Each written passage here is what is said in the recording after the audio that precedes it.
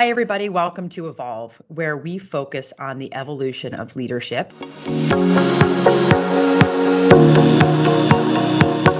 And I'm Kim Ford, your host. And today I have a very special guest. Ian, could you please introduce yourself and your company?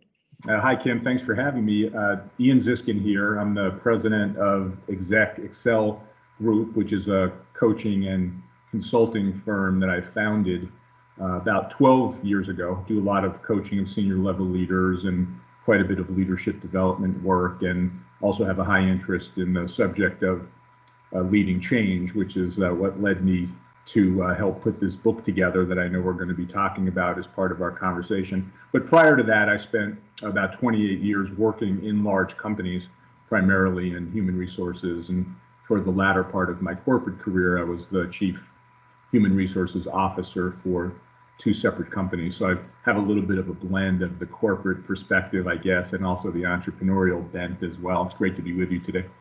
Oh, thank you. Well, let's talk about why did you write the book, The Secret Sauce for Leading Transformational Change? Yeah, so this book, The Secret Sauce for Leading Transformational Change, as you said, as the title would suggest, is really focused on this whole notion of what leaders can do around transformational change. It kind of started a little over a year ago, frankly, in the middle of the COVID pandemic, observing what was going on in society and with individuals and inside of organizations who were dealing not only with COVID and its ramifications, but also economic impact and uncertainty, and people wrestling with remote work, and families with kids wrestling with remote school, and political divisions that seem to be emerging also as a result of all of this. And got me thinking about what it takes for people to survive or maybe thrive in some cases in periods of large-scale transformational change. So that was really impetus number one. And then impetus number two was I lead a consortium of independent coaches and consultants, many of whom have high interest in this topic of leading transformational change. And when it's really a chance to pull together a wide variety of perspectives, a lot of different voices into a book focused on the topic, but not do so in a way that was only Ian's perspective on the world. I thought it would be more valuable and interesting if we had a blend of those perspectives. So now I'm kind of fond of calling it 200 voices in under 200 pages, because we got a lot of different perspectives in the book, but tried to keep it practical and short, because they tell me most people don't read books anymore. So we're trying to make it digestible. Oh, that's awesome. Well, in the book, you mentioned from what to what. Tell me about that. Yeah, in my personal experience, this is Ian's view, probably the single most important question anyone can ask, whether it's at the individual level, the team level, the organizational level, or maybe even the societal level, is where are we coming from and what are we moving toward? Most transformational change efforts, big change efforts, oftentimes in my experience seem to skip directly to where are we heading, with a lot of confusion and chaos around that, but without a lot of thought to what do we need to preserve that got us here to the place we are in the first place. What do we need to be careful not to mess up in the spirit of trying to introduce new changes, because where we came from and that past capability and perspective turns out to be equally important to where we're heading next. And that's why I think it's the most important question. No, that makes a lot of sense. And you also list 7 different competing priorities or paradoxes that have to be mastered. Can you give us an idea of some of those, kind of, and why? Yeah, I'll give you a couple of examples and we can go deeper if you decide that you want to do that. But in the book, I talk about this as the beauty of and, if you will. I think leading transformational change in many ways is a lot about handling competing priorities and mastering paradox. And what you end up finding is it's really not so much about either or. Many things have to do with how do you blend something and something else. So a couple of examples of this that really stood out for me. One has to do with the importance of facts and feelings. So here's what I mean by that. Most change efforts in one way or another rely on a set of facts as to what the impetus for change and doing something differently or better might be. Now, interestingly enough, when you're dealing with people, we have this enormous capacity to dismiss or deflect or ignore or explain away the facts that don't necessarily reinforce, our preferred view of the world. And I think the scientific term for that is human nature, because we're all pretty good at it. But at the same time, what you recognize is because humans are involved in making these decisions, a lot of it has to do with what comes from the heart and what comes from the head. Best analogy I can offer, we talk a little bit about in the book, is people's desire to lose weight. They go on the scale, they look at the number, it's irrefutable data. Yeah. They may be motivated or they may not be motivated to do the diet and exercise that we all know is required if you want to lose 10 pounds. So getting on the scale is not enough. Having the data staring you in the face is not enough. You also have to be motivated from the inside to make changes. And I think every transformational change I've ever seen or been part of or we wrote about in this book can be explained in that simple way.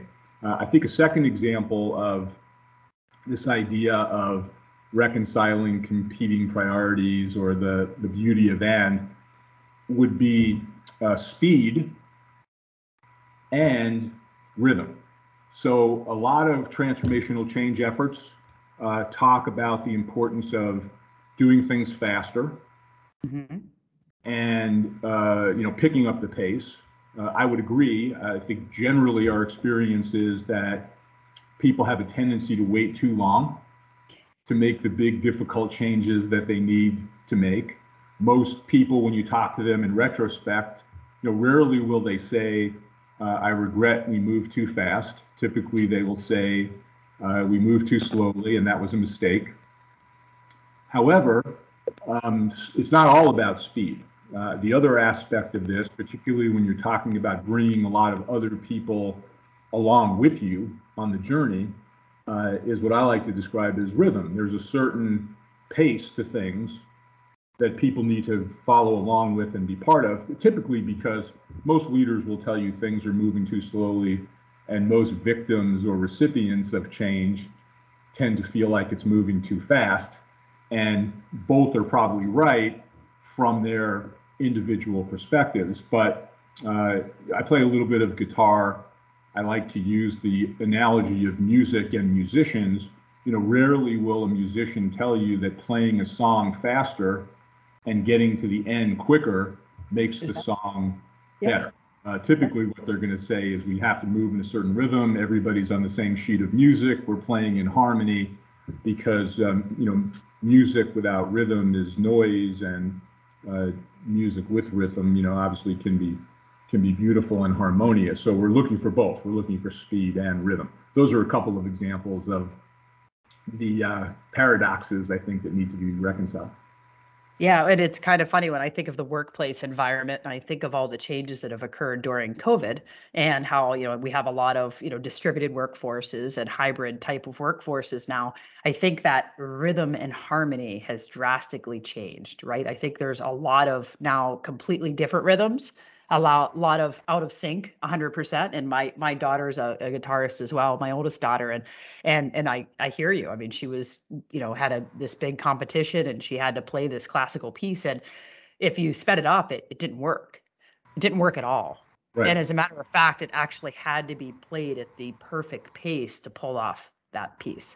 And so when you think of that, think of how complex now our workplaces have become because of this out of rhythm, right? You're out of rhythm because you're not sitting next to each other necessarily. It's, we're communicating like we are right now through a computer that, has sometimes a slight delay or, something unique to it. So it is hard to get a rhythm. Like any concepts, I mean, you've been in HR, like talk to me about like how do you make that work? Do you have any advice for people now in the workforce that are trying to figure out how to make music, right?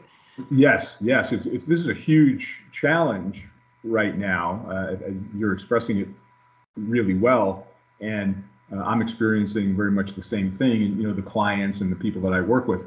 A couple of things that seem obvious to me, but they're really hard, right? So first of all, what a lot of people will say is, in situations like we're in, uncertainty, but also lack of human connection, you want to over communicate, right? So communicate, make sure that you're interacting with people on a more regular basis, which I totally sign up for, except for one important factor, which is when most people think about communicating, they're spending most of their energy thinking about telling. I need to tell you more about what you need to do and what's going on and what the goals of the organization are and what we're trying to accomplish. All of those things are important. But what's even more important that gets ignored a lot is listening, making sure that you understand where other people are coming from and what are the issues that they're dealing with and what are the problems, not only at work, but in their personal and home lives that they're working their way through. That's where the chemistry really comes from. I think as much or more from the listening. And then the corollary to listening is something that you hear a lot of people talking about over the last couple of years, at least in a much higher degree, and that is empathy. Trying to understand as a leader or a person the place that the other person is coming from and the problems and issues and obstacles that they're trying to overcome, and how that has an impact on their ability not only to produce at work, but mental health and a high degree of engagement and people feeling like they're part of something bigger than themselves. All of those things cannot happen nearly as well if empathy is absent. And I've learned a lot about that, just myself, from my own way of interacting with people, making sure or trying to make sure that I understand better where they're coming from. And in order to do that, you have to listen a lot more than you probably would ordinarily think you should. Yeah, absolutely. And what about some of the common themes in your book? You talked about a lot of different perspectives. Were there common themes that resonated from all those people when you combine them together? Yes. There are a number of common themes.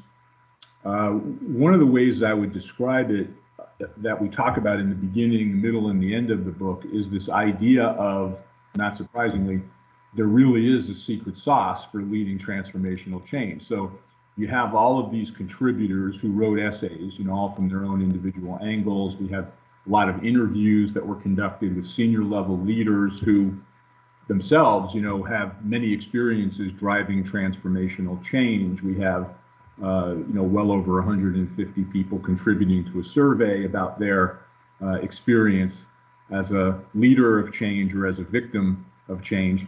And so there's 10 themes, if you will, in the secret sauce. I know we don't have time to go through all of them today, but let me offer a few.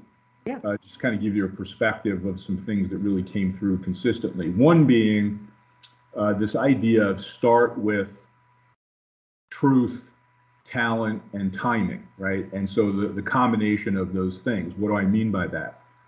Truth is really all about define reality. Situation is what it is. We are where we are. We might prefer a different set of circumstances than we're in. And people do tend to waste a lot of energy denying the data, like we were talking about earlier, or explaining away things that are happening around them. Right. With great conviction. The only problem is the more time and energy you spend on that, the more time you waste in addressing the problem that's actually still there, staring you in the face. So truth matters a lot.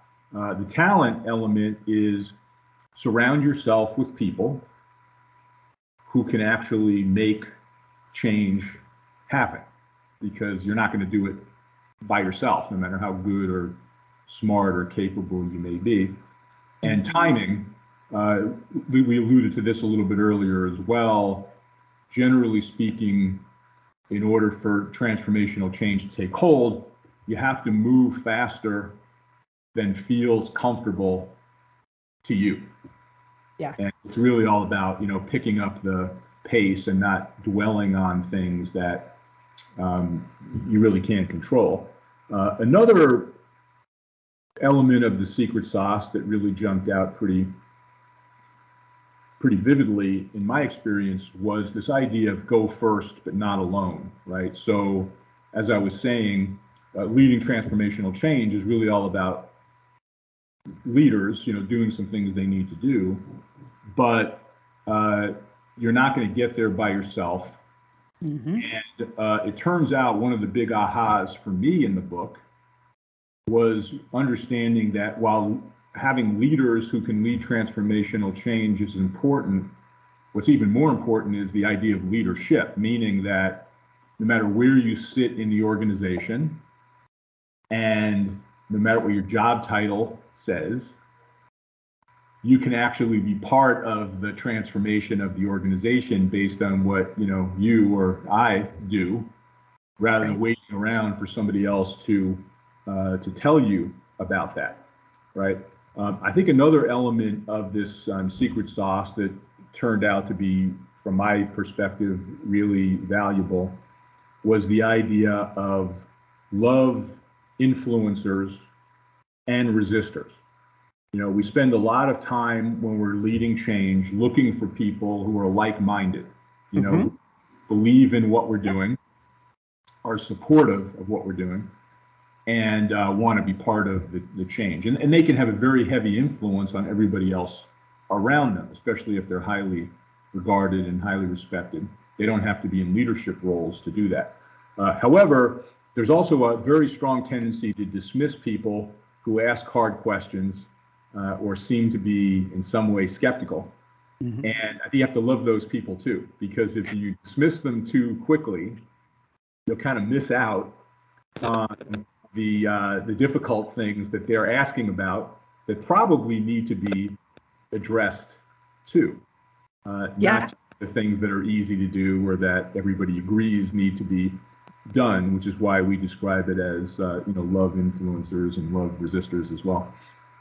Yeah, it sounds like what you're saying too is to get comfortable being uncomfortable. Absolutely. And quite frankly, I think, at least in my lifetime, any time, change is good. But time kills lots of things, right? So you do have to move quickly. You have to adapt. You have to be okay with it. And a lot of people are just so afraid of change. I mean, I've run into it, whether it's in my family, whether it's friends, whether it's colleagues, clients of ours. And I think it can be a good thing. And I think especially, with the pandemic and, hopefully we're on the other side of that. I think a lot of companies are experiencing change that they never anticipated, and they're being forced into it. And so I think it's one of these times in life where you actually have to just grab it and accept it and move forward, or you're going to be left behind. Yes, and just to build on what you were saying, the risk of not taking action is often higher than the risk of taking action, right? So to your point about fear, one of the other things I think I've learned personally about putting the book together, there's always this debate when you're talking about change of, do people actually hate change or not? Right? And I love change personally. So yeah, I'm somebody who's more change driven maybe than the average person. But the conclusion that I came to on average, from putting the book together, was on average, people do hate change. However, they actually hate failure more. So then you give them a choice: failure or change. Right. I mean, literally, you're kind of explaining to, fear is real. Yeah. resistance to change is real. The hatred of change, I think, is real. It needs to be accounted for. One of the ways to account for all of that is most people hate failure and don't want to be part of an organization or a team that's failing. And so if you can draw a more connected line between the difficult actions we're about to take to change and improve things and minimize the risk of us failing at the end, because if we do nothing, the risk is actually fairly high of us failing at the end, then I think you have a fighting chance of bringing people along with you. Yeah, no, that makes a lot of sense. And what are some important steps leaders should take? Well, one of the steps we haven't talked about yet in this conversation is while there's a huge amount of importance on a vision, what is it we're trying to achieve? You know, in the book I call it define, align, and refine the what and why. You know, organizations put a lot of energy on the what and the why and painting this, you know, vision or picture of what we're trying to achieve long term. It's extremely important. But the step that often gets overlooked because it's not as sexy, frankly, is the execution piece, right? You know, what are the steps we're going to take to keep us on track, to minimize the risk of being distracted by shiny objects, by figuring out, you know, what needs to be done first, second, and third, because, you know, to paraphrase Thomas Edison, there's a fine line between vision and hallucination. And so a lot of organizations put the energy into the vision, but much less energy into the execution. That's a step that gets skipped over, and it's done with great peril, I would say. Yeah, no, very, very true. And talk about a takeaway. If leaders could take away something, if people could take away something from your book, what would you want them to be that takeaway? Yeah, I think one of the things we talk about at the beginning and then at the end of the book is, you know, what does pizza have to do with leading transformational change? You know, it's gotten a lot of people's attention. So it's kind of a pizza analogy, if you will, that, you know, the way I tend to think about it. And here's why I bring it up. You know, you go back in history, pizza 997 AD in Gaeta, Italy. That's when it was thought to be invented. It's been a lot of years, you know, since pizza first came on the scene, and in many people's minds, you know, fairly traditional. However, if you look at shapes and sizes and toppings and cheeses and crusts and preparations and the outlets, the places you can find pizza, and the various secret sauces that go into it, it's been a complete reimagination, redefinition, repositioning of something so basic, you know, as pizza over these many years that has had to happen as a result of a variety of external and internal influences and trends to keep pizza relevant. Yeah. And I think the analogy is very much the same for the individual, the team, the organization, and that is, don't let tradition and the way you've always been doing it stand in the way of understanding what are the redefinitions and the reconstitution of the ingredients in the recipe, if you will, to keep yourself, your team, your organization, or maybe even the society that you live in relevant and ready for what the world is now throwing at us, by the way, most of which we do not control. So it's really a response in many ways to things that are coming at us. And if you ignore it, you know, pizza would still be the way that it was 1,000 years ago, and it probably would be not only irrelevant, but no longer on the menu, so to speak. Yeah, and it's funny, is the only thing we can control is the way we respond to it as well. And so that's where change comes in. That's where taking action comes in, where you don't have a choice. Yeah. So one of my favorite quotes that, you know, came through as we were putting the book together was, believe in yourself, because if cauliflower can become pizza, you can become anything. And kind of my new mantra now in life. That's hysterical, right? Yeah, the cauliflower crust, right? I don't think I've tried it to this date. People say it's good, but it's no different than the cauliflower gnocchi to me. And I'm like, wow, that's just weird. But I remain mildly skeptical. I guess. yeah, exactly. Now, have you tried it? I haven't. So Okay, so you need to, especially if you're right. Well, if I'm going to follow my own advice, I guess I'm going to have to. But exactly. Oh, well, the purpose of Evolve is to allow leaders to learn, connect, and grow together. And Ian, thank you so much for taking your time today, and really look forward to following you, and love our visitors to tune in and see what you have to say for sure. So thank you again. Thanks for having me, Karen. Absolutely. Have a great day. You too.